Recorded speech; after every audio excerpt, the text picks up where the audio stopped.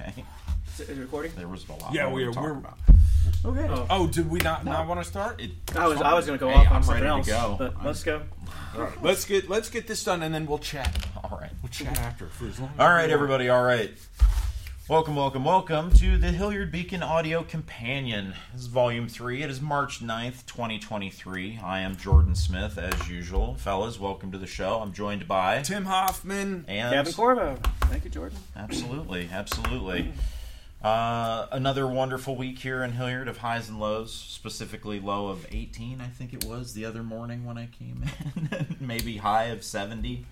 It was definitely in the 70s. The usual weird March roller coaster has Mother commenced. Nature is Powerball. 72, 19, 24. Draw, random.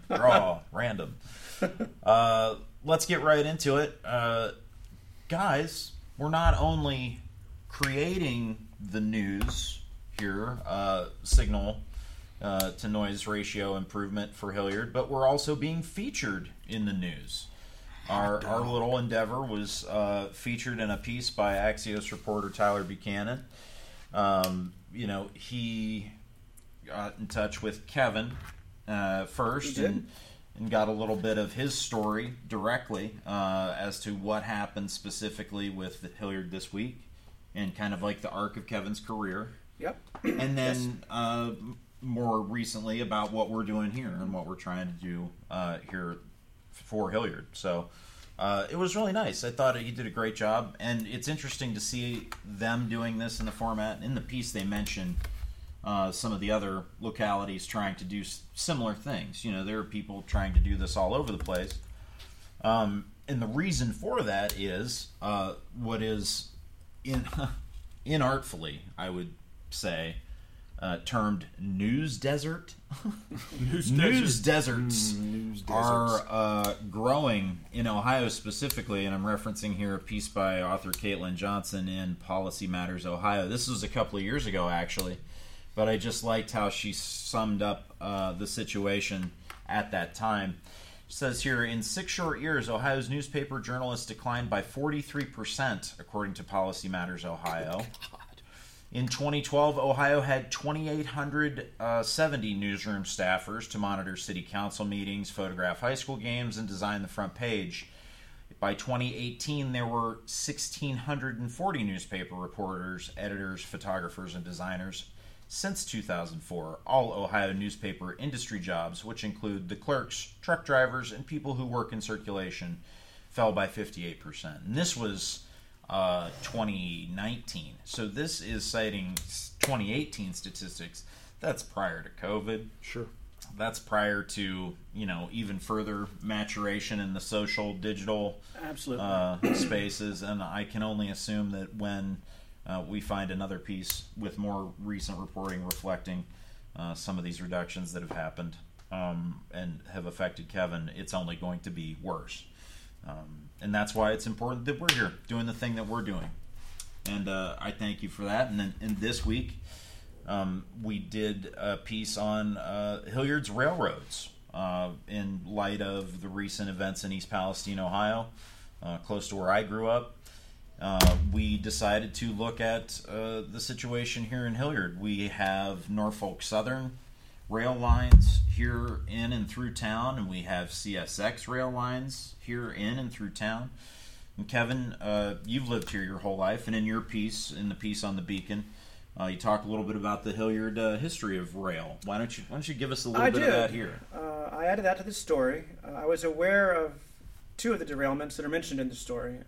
The ammunition and the... Yes, the ammunition one was pretty well known, at least by the generation that lived here. The front page of the Evening Dispatch, or maybe the Citizen Journal, but one of them is or was on display up at the fire station. Big doings on it. Yeah, it was interesting to watch how reporting, or even to read how stories were written in the 1950s. Right. 96-point type, Hilliard's was pluralized in the headline, and just the color that reporters use to describe things. I mean, maybe it's how people spoke back then a little bit, but the narrative is just different in 1960s and 1950s. The prose. A little more so. So there's pretty vivid accounts of what witnesses said about the explosions of the shells, but the accounts are they kind of just stood back and contained it, but just allowed it to burn off. And there were some explosions throughout the night. That derailment was January 2nd into January 3rd, 1952 for that one. Right. Then I found that there was a derailment of just refrigerator cars in 1955 along the same section of rails. And I didn't find any accounts of any others since then. I would be surprised if there weren't. And I didn't spend a lot of time, but a quick Google search on Hilliard Railroad derailment turned up the top hits were those two incidents, and I didn't see any others in the top hits. Sure. And I used a little bit in this piece. I use a little bit of my own knowledge. I mean, having grown up here, I know the train stopped and blocked Cemetery Road I thought that and was Main Street. interesting about a little bit of that. You talked to the current chief, Gryle. Yes. And it was kind of interesting to hear you bring that history of how they used to have to base certain amount of equipment south of Cemetery Road just to make sure they had it at Waco, I think it was. Again, I didn't want to put in print what I wasn't 100% sure of, but there was a building called Waco on Hilliard Road. It's still there, I think. Is it still there even? Yeah. It's somewhere near, I think, where the Jehovah Witness... still there. Okay. So they had a fire truck. They kept equipment there, at least one truck, just so they'd have something to be on the south side of Hilliard, because the Norwich Township Fire Station, then it was on, I believe it was still on Norwich Street behind what was then the IGA, was a fire station. I think they moved to the fairgrounds. I'm not sure about that, but I think that was sometime in the late 1970s, maybe 1980 or so. But they had a fire station behind the IGA. So if the train was blocking Cemetery and Main Street, they had no way to get over to Conklin or over to... Probably still would have been volunteer fire department at that time too, huh? I'm not sure about the history of that one. I think it was a paid fire department by then. Sharp stuff, man. I loved it. I thought this week's piece, fully written out, was probably my favorite so far. I really enjoyed it. I thought it was a great summation of what we're trying to do here. Great interview with I'm calling him the chief. I'm not sure. Battalion chief. Battalion chief. They still call the battalion chief. Gotcha. For the most part. And I think it was. What did you think, Tim? Did you find his explanations of what they would do in the situation where there was a derailment? Did you find his explanations credible? Do you think they would hold water in the event of an emergency? What they reminded me of is what I would do if I happened upon a train derailment. So I definitely don't disagree. It was... You would try to save lives first. Yeah. Right. You see the thing goes like, oh my God, is there a baby under that? Get the baby out. Right. Okay. Now, is everyone nearby that car melting? Okay, run away. Well, I think what you're pointing out is a lot depends on how well those dominoes fall into each other. How the local agency reports to the NRECC, and then how they then tie in the other resources, drawing in the larger and larger web of resources. What we saw in East Palestine was just how stunted everything felt and how halting everything felt, and that was in the case of a full-blown nightmare 2-mile long fireball, whatever that thing turned out to be. People weren't showing up with the rapidity that the situation felt like it called for. So I think there is an aspect here that is worth digging into. We see that, in East Palestine, they had that, whatever, and people tend to think that the response to a disaster of that magnitude was perhaps undersized, underpowered, underwhelming. Well, under focus too. I'm just going to say this real quick, and then I want you to get back to your portion, because it's come out recently that the initial testing that they were doing for the hazardous chemicals, they were testing specifically for the stuff they were carrying on the car. They weren't testing at all for the stuff that they burned off as a result of the controlled explosion, the dioxins, the really dangerous carcinogens that are created as a result of the combustion of vinyl chloride. So, the idea is that the response was lacking in specificity as well, because you have to test for what you're looking for. You can't just run a lot of generalized tests. Stuff doesn't show up like that. They were looking for a specific set of things. So what is this underlying thing you're kind of showing, surfacing through thing this? Is, the East Palestine turned into a very particular kind of disaster very quickly. And it takes time to figure out, all right, what exactly is going on? What are our options? You want you want someone to be in charge who knows what they're doing when you have a huge vinyl chloride spill. But there's not a vinyl chloride spill expert in every town. So what you have here is Hilliard is what it is. We live here on purpose. It's a cool place, and pretty much whenever there is something that goes wrong, our emergency personnel are you don't hear about things getting out of control. You don't hear about disasters. So, if a disaster or emergency situation happens, they have their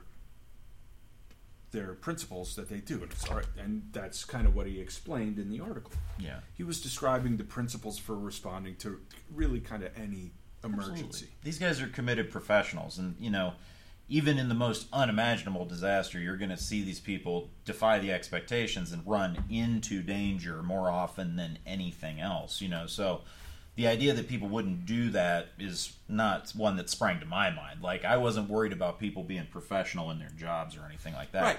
What I was saying and mentioning earlier was just how does that domino effect work, and does it work well? And I think as we're seeing more and more heat build around these issues of trains, and like Kevin mentioned, I think last time we talked about it a little bit briefly at the end of the last episode, is that a lot of the numbers are relatively similar from year to year. A lot of trains come off these rails, right? Sure. But that was a big one. That was a dangerous one. It remains a dangerous situation. And both parties are starting to rotate around it as a political issue. Right. Which is ratcheting up a lot of the other discourse around it and the awareness around it. And we might actually see some significant policy change. Because I think what we might be seeing here is, once again, not like an isolated incident, but the starting to come due of a bill for a sustained attack on the level of regulation that national rail does and functions under. Right. There has been a significant effort over 40 years and enhanced since the inclusion of different ownership structures over railroads, which more strongly have enhanced the profit motive as the principal reason. You read about combined across different ownership groups, $8 billion worth of stock buybacks. I mean, that's money that maybe should have been reinvested into your huge industrial business that's got tracks that are 70 years old and lots of things that can go wrong. They've lobbied strongly for, and let me just say real quick, hat tip to this guy, Hey John Russell, on Twitter, TikTok, and all these other places. He's done some really intrepid independent reporting on this, and he's on Substack as well, and I would love to talk to him. Talking about train length. Okay, these things are 2 miles long now. Mm-hmm. A lot can go wrong in 2 miles when you only have one person on that train. Right.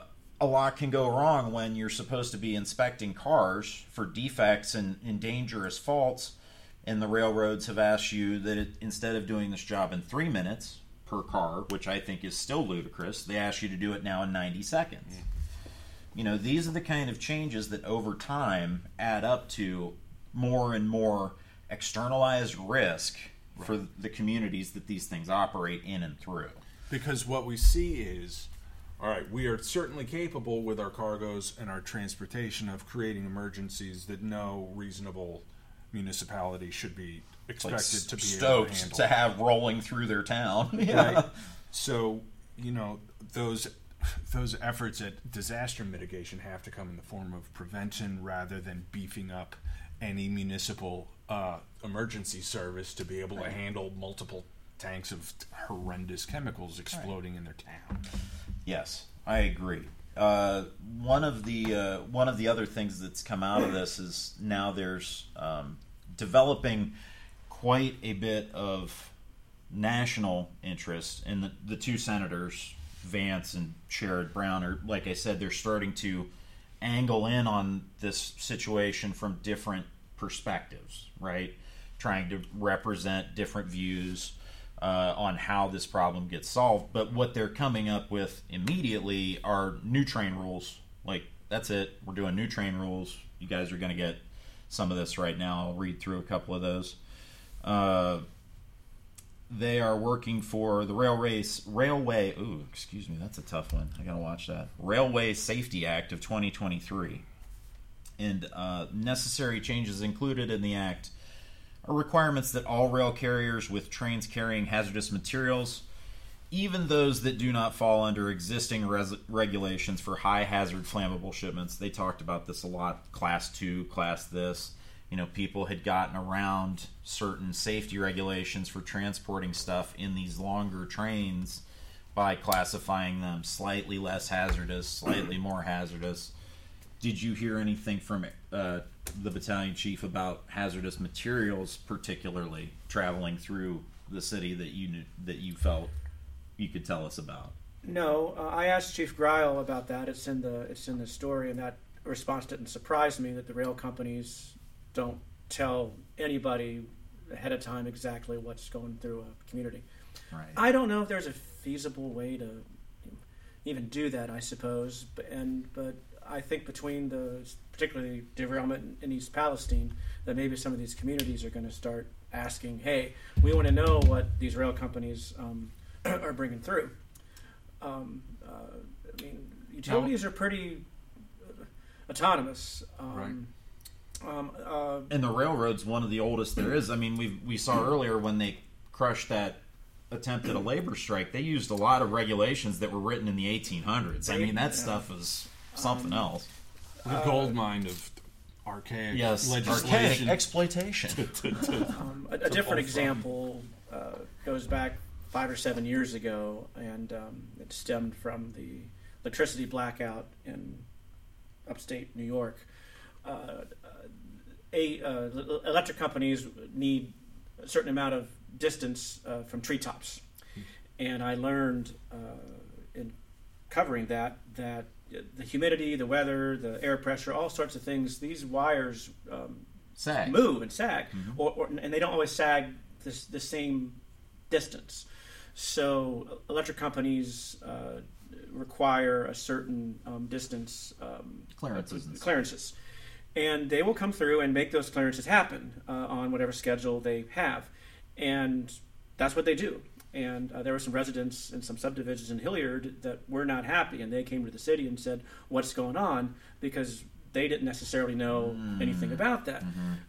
And they'll cut the tops of trees off, and it isn't always made to look pretty when they do it. Their goal is just to make sure the electricity doesn't get disturbed. Yeah. And the response from some of the city officials were, that's the utility companies, and they do what they do, and that's it. Right. So I think we can probably find examples if we look up of railroads that just say this is what we're doing. Sure. So it would appear in the coverage from East Palestine that some of the residents and even officials up there weren't necessarily pleased with the timing and the amount of response from the rail company.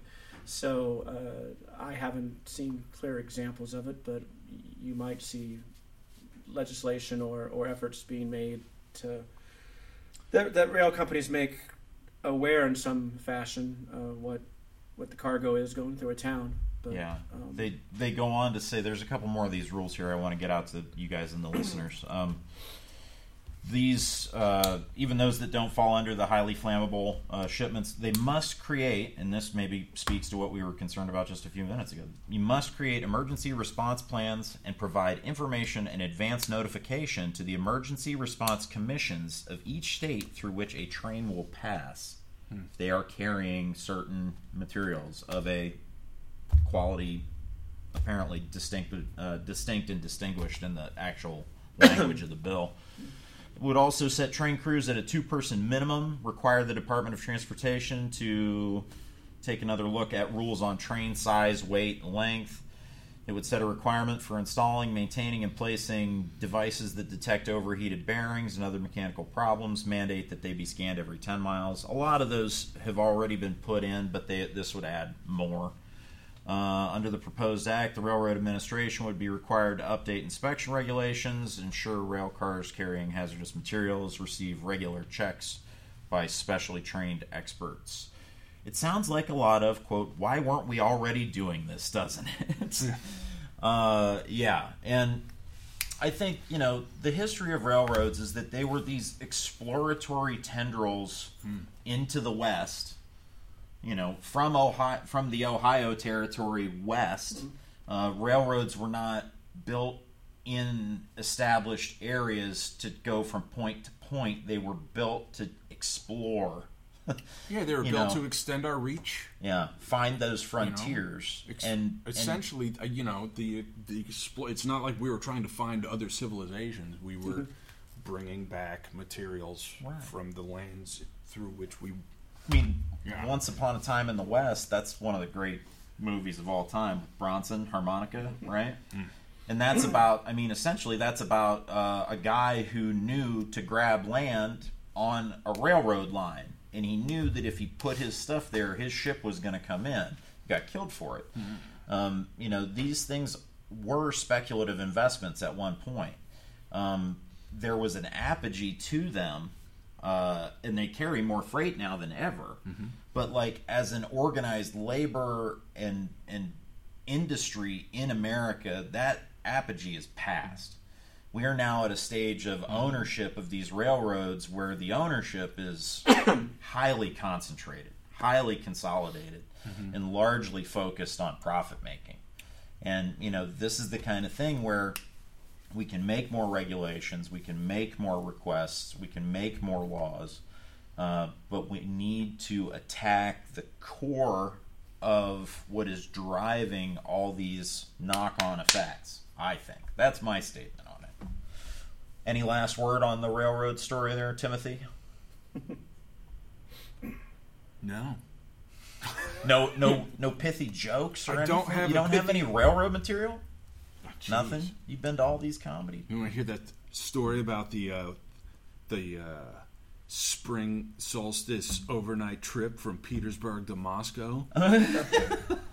Is that Bert Kreischer? No, that's me. Oh, I have one of those. Oh, that is an excellent candidate for something behind the paywall. Yeah. Kevin, how about you? Did you enjoy this? You think you'll be following up on this one with the battalion chief or with city council? I know that I spoke with a couple members of city council. I wrote them an open letter asking them to make contact with the railroads and find out what they could find out and deliver some type of report. Maybe there's follow up on that then. Maybe there's follow up on that. The answers I got from the fire department were kind of what I expected. I just thought it would be a good story to localize. Hey, what if East Palestine? What if what happened in East Palestine happens here? That's the story I would have proposed writing in the Northwest News. Yeah. And I hope you keep doing it. And I hope you keep picking those yourself, because I think you're doing a great job being your own editor and your own driver on this stuff. I love batting ideas around for you, but continue to pilot your ship, my friend.